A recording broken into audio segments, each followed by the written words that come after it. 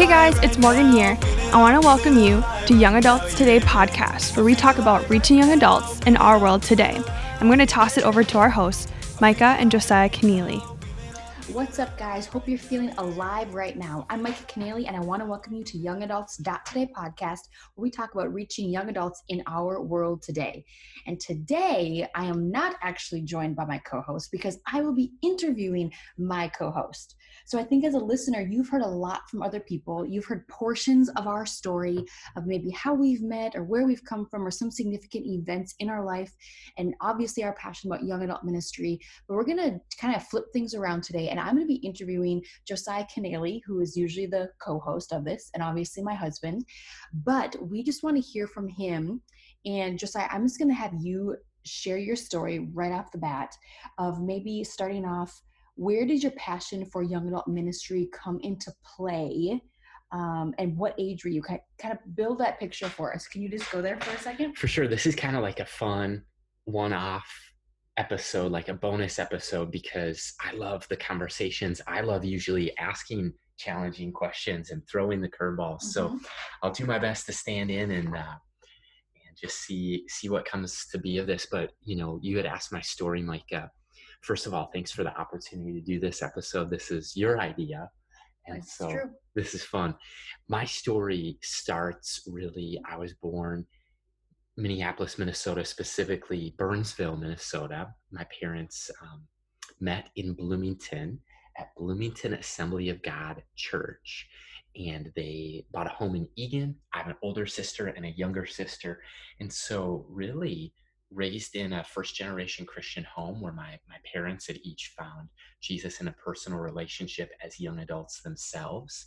And then they met on the Sunday my mom got water baptized at Bloomington Assembly of God Church. I'll come back to that church in a second, but I remember a defining moment was being 4.5, becoming a big brother.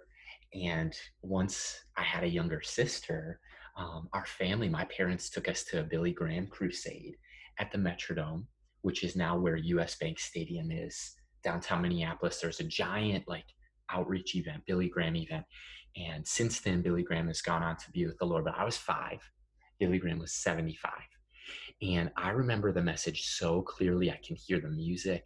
I can visualize the seats in the Metrodome going down across the third base side. And Billy just said, if you can picture this, a 75-year-old somehow preaches the gospel and it connects with a 5-year-old. And that was me. And I knew that God had a plan for my life. And I wanted to make a lifelong decision to follow Jesus. And I knew that the first step was coming forward and giving my life to Christ. And he said, if you want to follow Jesus, now's your time. Just take a step of faith and follow him. And it was just a great life. Made that decision, grew up in school. I think leadership has always been a part of my life. Thinking of 4th grade, being asked to be a technology mentor when Apple computers came to our computer lab at Oak Ridge Elementary School. And was that when they were still random colored? Remember when the colored ones came out and it was just everybody's going wild over them? And we had a computer lab, but then the teachers didn't know how to use Macintosh Apples.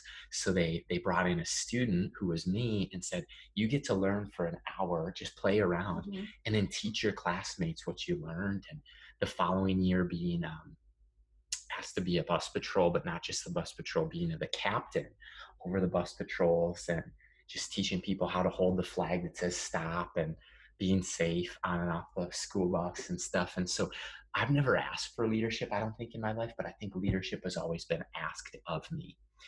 And fast forward, a defining moment again, my uncle, my mom's brother, committed suicide, took his own life when I was coming back from that bus patrol captain camp, leadership camp. And my cousin was at the camp, and our dad sat us down and said, hey, something's changed and we're going to walk through this crisis as a family. And I just remember maybe experiencing anxiety for the first time, experiencing what depression tasted like or smelled like, and getting to just process as a family grief and going through troubled times and hardship for the first time in 5th grade. And I think that was a defining moment because I started experiencing tension headaches from anxiety and stress, being a perfectionist. And those lasted 3 years, debilitating pain every day. And went to a chiropractor, was healed one day in a chiropractor's office. So I say those things to explain that from a young age, I've known Jesus to be Savior, to be healer, to be leader, to be friend, to be Lord. And just been following him. And so, you know, fast forward to high school, I remember getting picked up the first quarter of high school, and my dad had picked my sister and I. My older sister was a senior in high school, myself as a freshman, and my dad had just said something's different. My job got outsourced overseas, and the company did a group layoff, and so I learned that Jesus was our provider, and wondered where, what dreams are going to be possible, what dreams are going to be maybe delayed or go into dormancy or even die. And so that's when I got a part-time job, became a leader at that part-time job, ended up setting a goal of going to college, ended up graduating from college debt-free.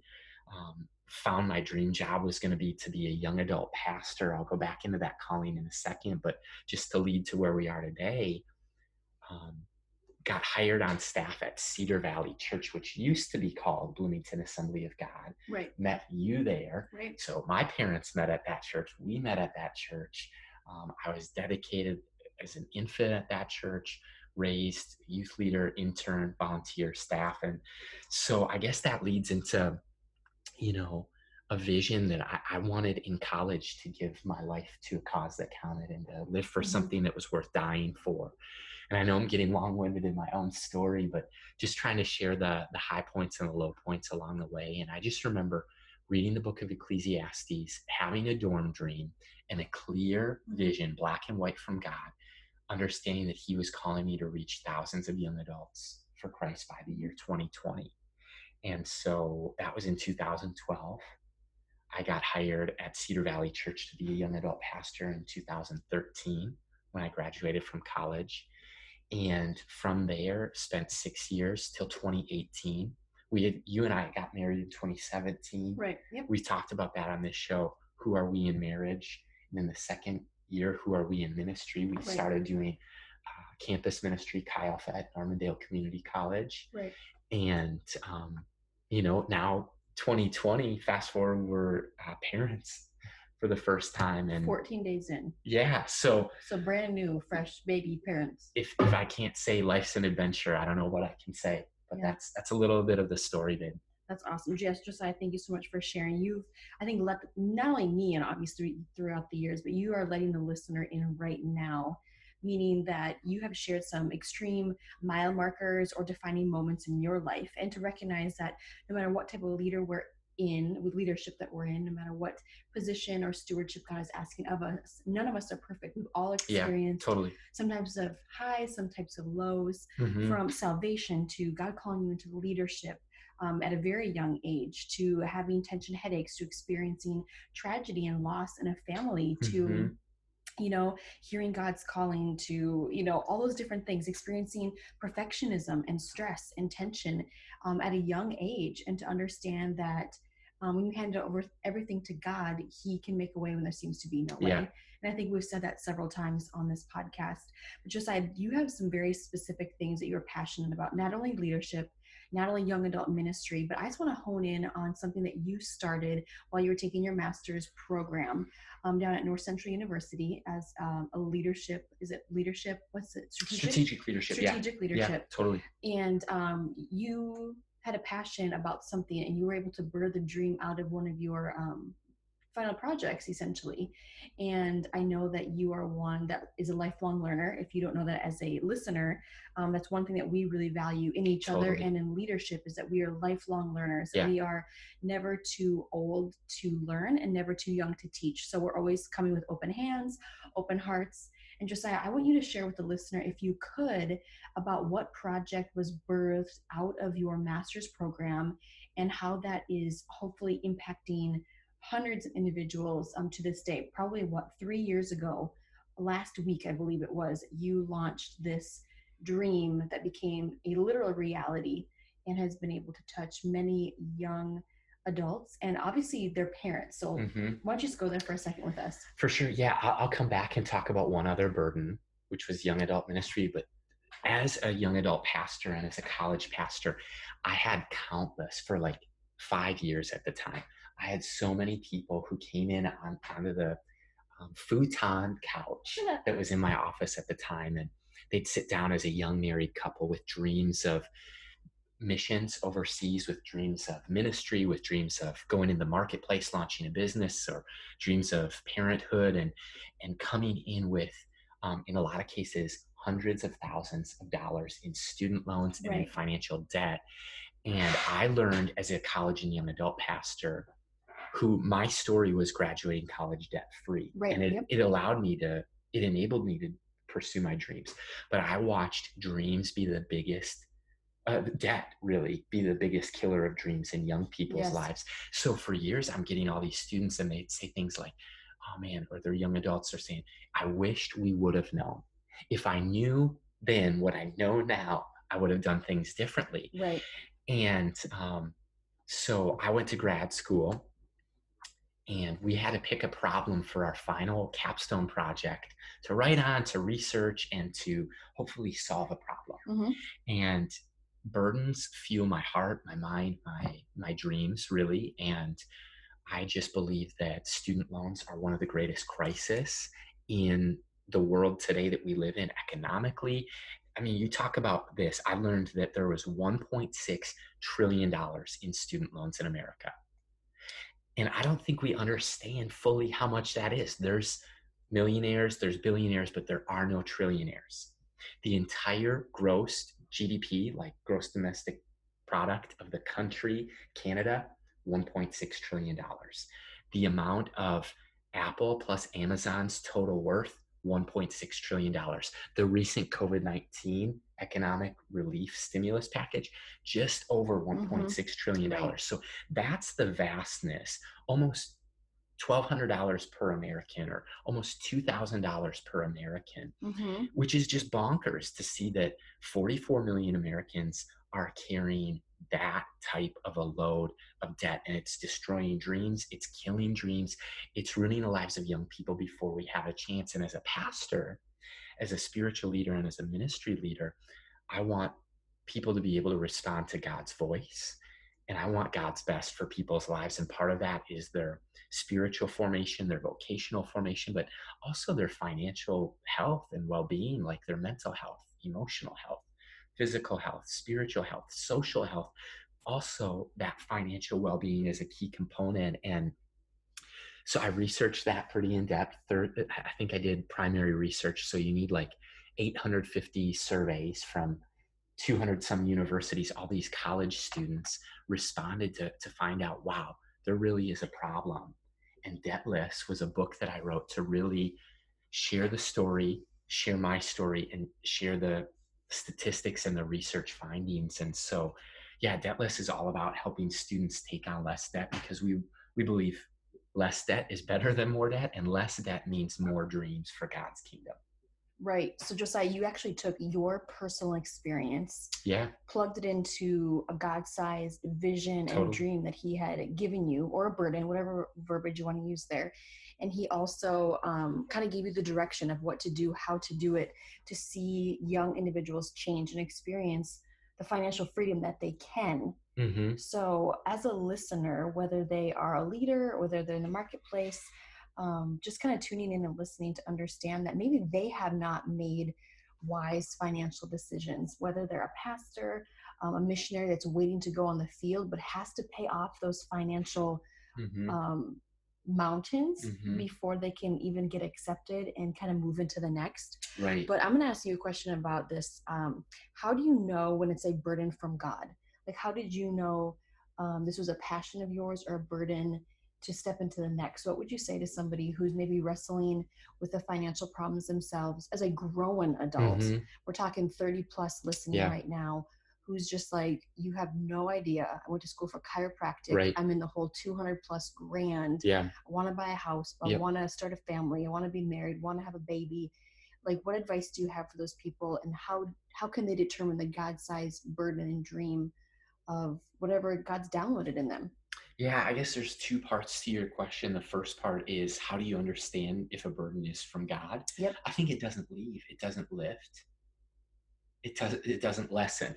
So if you have a burden from God and you can't shake it, Mm-hmm. it wakes you up at night, keeps you losing sleep, and it wakes you up in the morning to want to do something and it doesn't leave.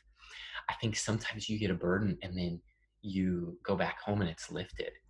It's like you carried another person's burden, but you helped them, you served them, you supported them, and then it lifted. Mm-hmm. Like if it hasn't left yet, it doesn't leave, it hasn't lifted, and it doesn't lessen, it increases. Chances are, if it's a gigantic problem and you look at the lens of why has nobody done anything about this? Who's going to change the world? Why is this problem a part of the world? Then chances are, I just believe that if you have a dream in your heart, I believe that God's the dream giver. And I think it was David Wilkerson had this call to anguish. And he said that all true vision came from burden and all true burden came from anguish. So I think if you have anguish, God puts that in our heart to motivate us intrinsically and extrinsically so that we can follow the call of Christ and make a difference and ultimately bring heaven here on earth as it is there. And then the second part of your question is like, okay, if you're struggling with finances Mm-hmm. and maybe you have a lot of student loans, then the idea is to stop the bleeding. If you have debt, the first step is to stop taking out additional debt. It's like if your arm is bleeding, the first thing you do is tourniquet. Mm-hmm. You put a bandage on it. You stop blood flow for a second. You want to stop losing cash flow. Is kind of like financial blood flow. Right. And so you want to go to that extremity. And if the extremity is student loans, okay, slash the student loans, put a bandage on, stop the bleeding. And then I think you need to get aggressive. Maybe find additional streams of revenue and income to lower your expenses, but also to raise your income. That's two of the ways we win with money and finances. And so I think that anytime you can pay off debt, Mm-hmm. it's your future self is going to thank you. And similarly, if you're listening and you're like, I haven't taken out student loans yet, I don't have debt, Mm-hmm. keep it that way. Like Andy Stanley says, get out of bed as a young person and stay out of bed with purity. And then his other advice is get out of debt and stay out of debt. And I think that purity is your passion, Micah, Right. and finances are one of mine. And now that we are anchored together, and those are both two of our passions, financial stewardship and New Testament Christian purity in terms of following Jesus. And I just think if you are thinking about student loans or you're a parent, how do we pay? Because the $1 million question is, how do you graduate college debt free? Because the answer is you can. Mm-hmm. First of all, if I can do it, you can do it. If it's your dream, if higher education should be part of your dream, you can do it with little to no debt. And I think the answer, how did I do it, is I did 2 years at a community college. And nationally, we're seeing such a spike in community colleges, technical schools, and even a lot of community colleges now offer a 4-year degree. I'd add on to that, I lived at home for 2 years, or actually I lived at home exclusively throughout college. So usually there's two parts of paying for college: tuition and then room and board and food budget. And if you can live at home or live in state and lower that amount of room and board, and I get it, a lot of people are like, well, I want the college experience. Okay. I just happen to want the debt-free degree, maybe more than a quote unquote experience, because I think you can have it. Anything can be an adventure. That's so true. So then you want as many people on your team as you can. Apply for grants through FAFSA. Everyone gets a free FAFSA. Do that as a family. That's the first tip. Second tip is apply for scholarships, because 1 and 2, you don't have to pay back grants. 2, you don't have to pay back scholarships. Third thing, I worked 4 years of high school and 4 years of college, and that's how I cash flowed it. Made a big difference. It really moved the needle. Fourth tip is savings and support from family. Maybe your parents can support a little bit, maybe not at all, but it's worth having the conversation for parents and for students. And lastly, if you can do like PSEO, IB, AP, any type of dual credit from high school, that'll help you follow your dream of a debt-free degree. We didn't let me ask my question. You just rambled. Go ahead. I think you cheated on my sheet. I'm sorry. You're looking at my questions, aren't you? Oh my gosh. I was going to ask you, what advice would you give a high school or college student when it comes to money? Maybe not even just preparing for college. I'll change the question. Maybe not even preparing for college and getting a debt-free degree, but learning how to manage. What does the Bible say about managing money wisely? Because I think as leaders and as parents, if we don't demonstrate how we manage our own money, our own finances, just like any other part of our life, how do we expect the people who follow us to, first of all, respect us? Second of all, for us to even have an open, honest conversation. Many people are private about their finances. They don't talk about the future. They don't talk about the present. They're afraid to admit the mistakes that they've made. But Josiah, if you were in a room with a bunch of maybe parents of high schoolers, or maybe that freshman year of college, what advice would you give them about money, and how would you base that on the biblical principles that we can learn from Jesus? Because Jesus talked about money more than any other topic in his lifetime, I should say, on earth, but throughout scripture that we've seen. Yeah. I made that question a little harder now, didn't I? That's a next level. You leveled up that question. I'm going to try to respond to it. I'd start off by saying this. Right now, 2020, 40% of students say they have no idea how much they have in student loans right now. 40%. So I mean 60% has some idea. Yeah. But 40%, 4 out of every 10 have no idea. Clue. The swipe is the hype for them. They know they have student loans. They just don't know how much. And the key here is, because of anxiety, depression, and mental health, that 40% actually doesn't want to know how much they have. Usually it's a decision. And so if you don't know how much you have, you can't steward what you don't know you have. So I think the first thing is get educated about getting educated. And maybe if you want to just talk broader, become a lifelong learner. Whatever you want to do, I think that learning is so much. How much does college cost, and how much can you expect to pay, if that's your angle at it? If not, what do you want out of life? And what's your dream? Because I think that if you can answer those questions, it's going to help a whole lot. Man, I just think that if I could tell young people to learn now, your future self will thank you. Again, an Andy Stanley quote is, make better decisions and live life with fewer regrets.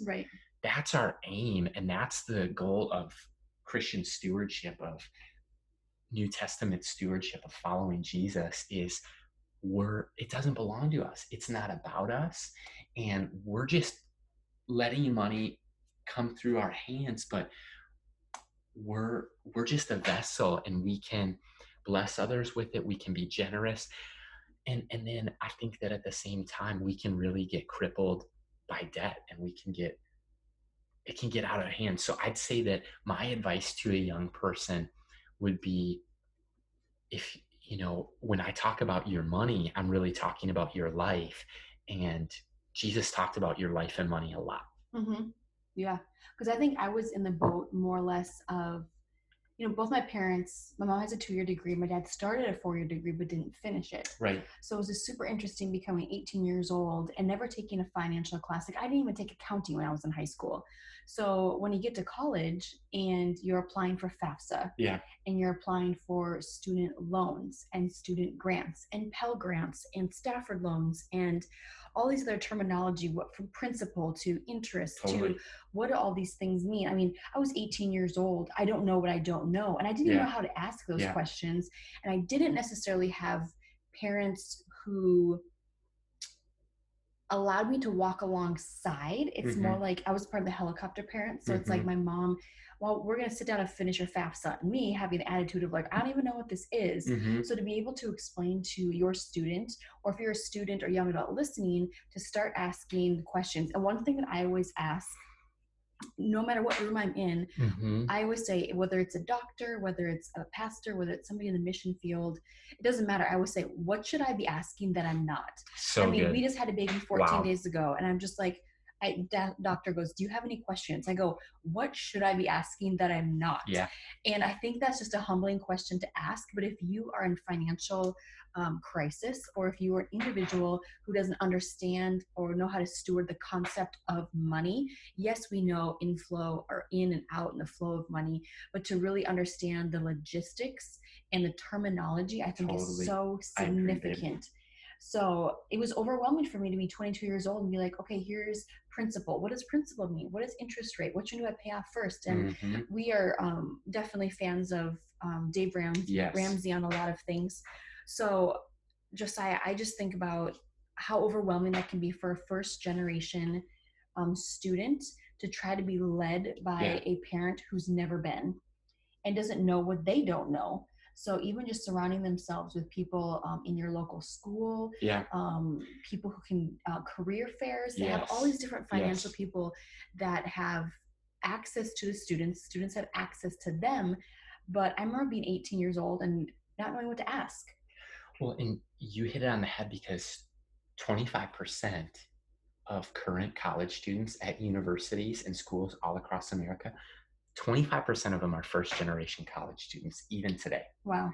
And so that's 1 out of every 4 students doesn't have a mom or dad who went and got a degree, doesn't have an older sibling who they can go to school off of. So you really need to learn how to ask the right questions, or go into a teacher's office, a school counselor, a principal, maybe the admissions counselor or the financial aid office, and just say, hey, I need help. I think of a school here in Bloomington that I've spoken at a lot of public schools, high schools, to students and parents. And one of them in Bloomington, they have the local 4-H, like volunteers come in to the computer lab in Bloomington at Kennedy High School and at Jefferson, and parents who've never filled out a FAFSA can fill it out with veteran community members.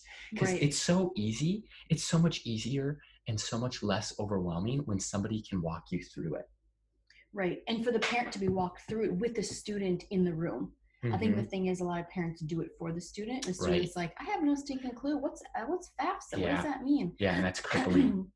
So I think that's just an overwhelming statistic to recognize that 1 out of 4 is the first. And has, like, I was the guinea pig. I was the older one.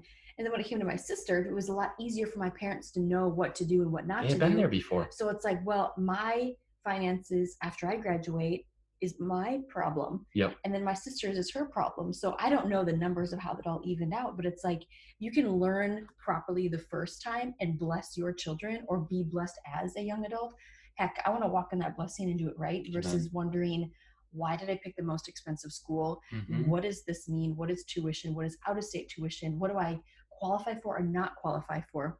But Josiah, I just wanted to, what advice would you maybe give to the parent who maybe is a veteran or maybe is not a veteran when it comes to like the Debtless? Would you go there? Like, what do you talk about in your book about Debtless and taking on less student debt and less loans and less financial burden? Like, I remember like my parents spoke into that process and essentially made those decisions with me in the room, but not having me consider the cost. Like, the cost on 2 different levels: the cost of not asking questions, and then the cost of the financial, situation I was going to be in after a 4-year Christian private Benedictine university out of North Dakota. Well, I mean, I'll start off by saying this, that let's talk millennials for a second. Let's do it. Yeah. Millennials have more student loans than any other generation on record. More student loans than anybody. And those are all of our friends that we're seeing. Their dreams are being delayed because of this. Yeah. So dreams are dying, dreams are being delayed and destroyed. Futures are being absolutely destroyed before young people even have a chance to get out of the chute. Before they're 25 years old, they're experiencing this frustration. It's a lifelong decision. Yeah. And so by the time you're 18, the reason they call it adulting is you're now making permanent decisions with lifelong repercussions. Right. And so I just look at that for a second, of looking at there's a lot of generations to go before millennials, and there will be Gen Z and people to come after. Right. But here's the interesting thing. Generation of millennials has more student loans than any other generation, and that's really a sticky situation, and they're now paying the price. They're now paying the principal and the interest off of their loans. And did you notice this before? This is not political, but do you notice that the first thing the federal government did, almost the first thing as soon as COVID-19 hit, they said, oh, student loans deferred for everyone, no interest for 6 months. Right. They realized that the largest generation in the workforce right now, boom, millennials. Right. And they realized the first thing, the frontline problem, they're not going to be able to, because you already paid for your degree, you already got your diploma, or maybe you didn't, but it's so backwards to get a degree up front and then pay for it later. Yeah, it's so backwards. And so I think that's the magnitude of the issue that we have. And so now you're seeing a difference of the rise of online education, the rise of, Terry Parkman calls it hacking your education. And students are not taking 5 years to get a 4-year degree. They're not taking 4 years to get a 4-year degree. On average, it might be more like 3 to 3.5 years to get a degree. And Gen Z is learning from the mistakes of their older siblings, as well as the news and the media, and seeing, I don't want student loans. I want to slash student loans from the story, the narrative of my life. So, I mean, well, we live in a world that people love to travel. They love to eat out. They would rather have roommates than live by themselves and spend thousands of dollars on rent.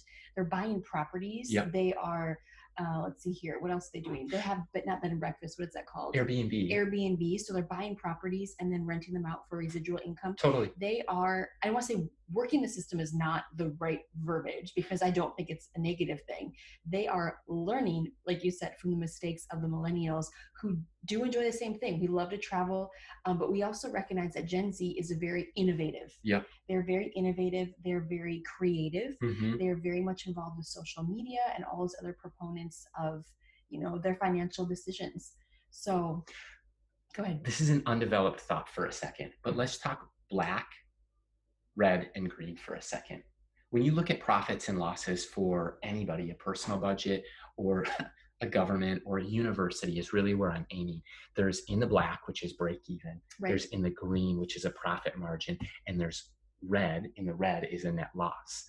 And so if you look at green is the goal, black is fine, red is a deficit of a situation. And so it's almost like a stop sign, but green, black, and red for a second. And I look at, when you look at those, why has the cost of college continued to rise and rise beyond inflation? My hypothesis is this right here. It's an undeveloped thought, never talked about it anywhere before. But here's my thought. I think that if you're a college A, B, and C, how do you have your distinctive competency? It's like, well, we've got a better meal plan. We've got a nicer cafeteria. Our dorms are new and renovated. We've got a pool. We've got upgraded campus and facility. We've got more acres per student. We've got lower, student to teacher ratio. And so the competition becomes outdoing the other universities and because then that drives the profit. Because enrollment is the bottom line for a university. And so there's this cycle of cost of college and education, the economics of education, the cost of college keeps rising and rising, keeps going up and up. And so what's a student supposed to do? But I'm telling you, you can totally go to college if that should be your dream, to get a degree and to slash student loans from your story. You can get a debt-free degree. And I'm just here to tell you, I believe in you, I'm encouraging you. And if you're a listener, thanks for sticking with us, because this is your future, your life, your money. And the thing is, Josiah, that you are the living proof of what you can do. You can get a job, you can work throughout high school, you can work during college. And they even share that statistics, people who work during college actually get and have better grades. They know how to manage time. They know how to, manage a lot of different things. A person who does not have a full-time job or part-time job in college does not actually experience the same, successes. So you went to college, you paid everything off. Love that part of your story. Love that has been a part of our story. And Josiah, we've come to the part of the session. Do you have one more thought? Yeah. Can we talk about young adult ministry for a second? For you, it's 10 seconds. Let's get real here, listeners. This episode isn't longer than other episodes, so I'm watching the cup of coffee closely.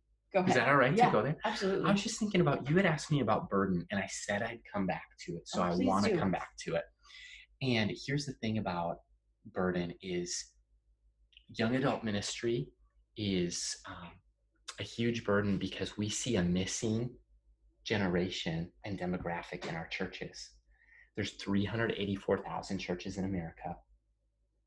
And you see a missing link in generation, it's the 18 to 30-year-olds. You've got packed nurseries in most churches. You've got large kids church in a lot of settings. Youth group is thriving. Youth ministry is thriving across America. It's never been bigger or better and more effective. And then at the same time, on the heels of that, you've got young families up the wazoo.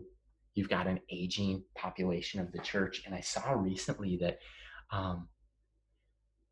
it was like 45% of white evangelical churches are above the age of 60.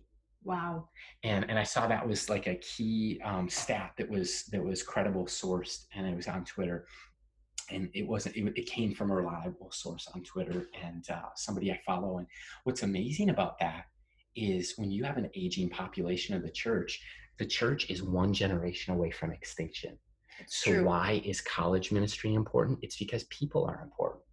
Why is young adult ministry vital? Because salvation, the Great Commission, includes this next generation, which is, by the way, the now generation. And so I would just say, I remember being in high school, looking around the early service, which is at 8:30 a.m. at my church. Which no young adults are at. Right. That is your traditional I was 18 years old, but I went to the 11 o'clock service and Sunday school, and just as a high school student, I looked around and it's like, where are all my people? And I get it because we had a large youth group and stuff, but it was like, where are the people who are 18 to 30? Right. And at the time I had some people who were significant in my life walk away from their faith and away from the church. But then at the same time, our church had built a new youth center, a youth auditorium, and I wrote down the names of friends I wanted to see give their lives to Christ, and they all did, including my boss, including my friends from high school, including people I didn't even invite, but I prayed for. And so I think that was the burden, Micah, that I never talked about, but that was the burden of hearing Barna Group that 6 out of 10 young adults are walking away from the faith who grew up in the church. Right. That's a situation. That's a God-sized calling. That's a God-sized stream. And then when God gave me a vision, black and white, of what a generation on their knees, raising their hands, worshiping the King and the Savior through the power of the Spirit. Mm-hmm. I mean, that is what drives me. And that's why I think young adult ministry is so incredible, so vital. And so I just celebrate that almost every week we hear of a few, not just one, but multiple new young adult ministries launching across Minnesota, across the Midwest, and across the U.S. to really reach this next generation for Christ. And that's why we love talking about reaching young adults in our world today on this particular podcast.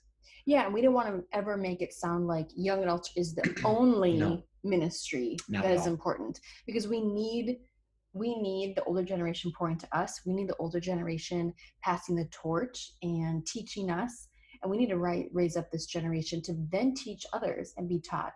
So it's just a phenomenal opportunity that we all get to experience together. So Josiah, we've come to the portion of our episode where I get to ask you 5 questions. If you didn't cheat, I don't know if you saw. I didn't cheat. He's a fast reader, so he might see these. Okay, so question number 1, Josiah, for our audience to get to know you better. 5 and 5. Let's do it. 5 alive. Hello. All right, number 1, what is your most foolish purchase? I know you like to talk about finances. Oh my gosh. Most foolish purchase. Did you ever buyer's remorse? Like you get in line and you buy something you should have never bought, and you're like, what the heck? Instagram ads have caught me a couple times where I got a shirt that looked cool and then it was like 3 sizes too small with no returns. That's happened. But I think one of them, I have a best friend to this day, a couple best friends, Brent Silkey and then Mike McDonald. And Micah Mack and I went to North Central University at the same time. We both commuted, so neither of us had a meal plan. And so we, almost 5 days a week for my entire first semester of college, we ate out in Dinkytown, downtown Minneapolis at the U of M campus. And it was amazing. There's the best Chinese food in Minneapolis. It's called Shuang Cheng. There's also Five Guys just opened there. There was Jimmy John's. There was Chipotle. There was Annie's Parlor. Oh my gosh, how can you forget that? And we had a heyday eating out every day for lunch and then driving back to campus on our lunch break. And so I'd say for me to get to the end of the semester and then to do the math, and I had spent how many hundreds of dollars? $10 a day at a time eating out. So I'd say that at times built a great friendship, made great memories, and there's dumber things you can do. Dent in your account. Yeah, definitely. All right, question number 2. What are 3 words that describe you? Yeah. He's sweating, you guys. Man, I'm just trying to pick the right words, and that's the achiever in me. Okay. So number 1 is I am very driven and motivated with the achiever tendencies. I think number 2 is the encourager. I am a person who is going to encourage the people behind me in the line at Target to have a great day, as well as the cashier, as well as the supervisor who's walking by, anybody I see in the park. I just love people and I love Jesus and I want them to live a life with a smile on their face. Third word is somebody who wants to make the most out of every opportunity. So I'm an investor. I'm an achiever. I'm an encourager, and I'm an investor, and I want to steward things, time, talent, treasure, opportunities, relationships for God's glory. All right, Josiah, question number 3. What have you learned as a parent so far? Oh my 14 gosh. days in. I told Baby's fussing a little in the background if you can't hear her we're, right now. We're going to get her. We're going to be good parents, wrap up this and wrap her up too. Here's the deal. In 2 weeks of parenting, I feel like I've learned more than in 2 previous years of my life. So I've learned how much of a softie I am. This little girl, Aurora, she's got me wrapped around her little finger. Mm-hmm. I've also learned God's love for us. I was changing Aurora the other night and I looked and she was fussing a little bit. I was like, baby girl, you have nothing to worry about. You're safe in your daddy's arms. And I realized, man, I'm down here on planet Earth sometimes stressing out, fussing, getting stressed out, anxious, worked up. And God's up in heaven holding the earth in his hands. And he's saying, Josiah, son, you got nothing to worry about. You're safe in your father's arms. Right. That's so good. All right. Question number 4. What do you want to share? This is our favorite question. So now you get to answer it. What is one of your most epic failures, whether it's leadership, ministry, whatever you want to say? Oh my gosh. I had zero prep for this. I found out when we pressed play that we were doing this episode. Hey, but equal pressure. I made up these questions as we went on. Amazing. Hello. You're amazing. Gosh, we both are running rogue today. So the epic failure question, oh my gosh. I feel like for me, what it is there was a season in ministry where maybe numbers became the focus of a growing ministry and the metrics of success for me. Sadly, I focused maybe too much on the numbers or people who weren't at an event or at a small group or at a gathering worship service. And it's like I measured my success as a leader in terms of was the room full or not. Wow. Yeah. And I think that was a dangerous trap for me to be really encouraged and maybe confuse a full room with a move of God or the presence of the Holy Spirit versus, if there was bad weather in Minnesota or just fewer people came. Right. It's like, I think my failure was not always investing in the people who were there. It was like looking over their shoulders to see who might be coming in the doors. And so that's a process that I read a book called Anonymous by Dr. Alicia Britt-Cholier. We interviewed her in season 2 to kick off that season and read everything she had ever written, from The Sacred Slow to Anonymous to 40 Days of Decrease. And my heart's prayer is the prayer of John the Baptist. Less of me, more of Jesus. Right. Less of me, more of Jesus. Less of Josiah, more of Jesus. And my concern has become a lot less with influence numerically and a lot more with impact spiritually. And so I guess if I'm really heart level transparent and honest, as Aurora makes or I'm feeding her right now, as she makes her podcast debut, I think that was maybe a epic failure tendency, because Mother Teresa says, just start with one. Jesus is all about the one, and just be faithful and not only measure success with numbers. Right. I think that's a great reminder for every single listener. I think that it's a natural pressure we put on ourselves, right, because we get in this performance thing, and just like the more people I have, the more successful I am. Right. And when you say less of me and more of God, that's what we realize. Whoa, where have I been putting my time, my effort, my prayers? This is never a stage for me to perform on. This is a mantle that God has asked me to step, on and into and further his kingdom with. So I think that's just a great check-in and reality check that I think every single leader, is going to experience sometime in their life, or need to constantly manage their entire life. Don't seek the approval of man and chase the number, but be ready to leave the 99 for the one, and we overlook people in the pews and everything. So great reminder, Josiah. Okay, final question for our listeners and for you today, Josiah. If you could leave the listener with one word of advice, what would it be? Totally. It'd probably be different on any given day, but here's what it is today. Seize the day. And the way, like Paul, who was Saul, writes it, is through the Holy Spirit who indwelled him to write that in Ephesians 5:15. He says, make the most of every opportunity. And so I'm just talking to a group of college pastors, a group of young adult ministry leaders, a group of listeners who are hungry, humble, and have hustle. They're smart, they're talented. Make the most of every opportunity. Dr.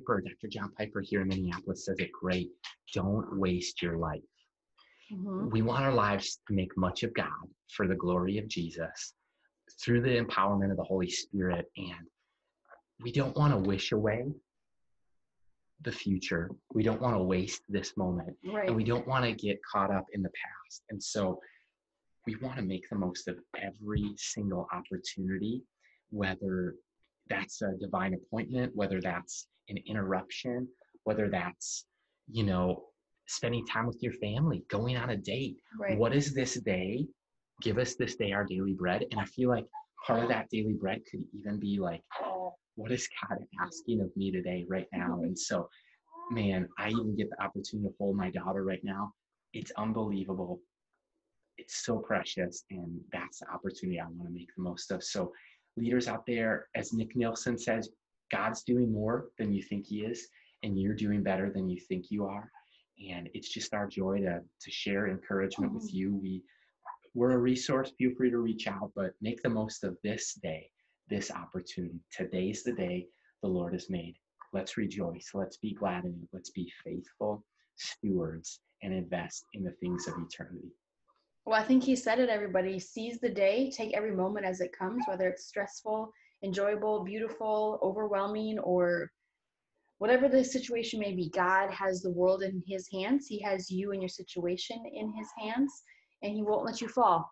So we just want to say thank you so much for listening. This is Micah and Josiah's special edition, I should say. And then we have little Aurora with us right now. So we just want to thank you so much for listening. Thank you, young adult pastors. Stay tuned for what's to come. God bless, guys.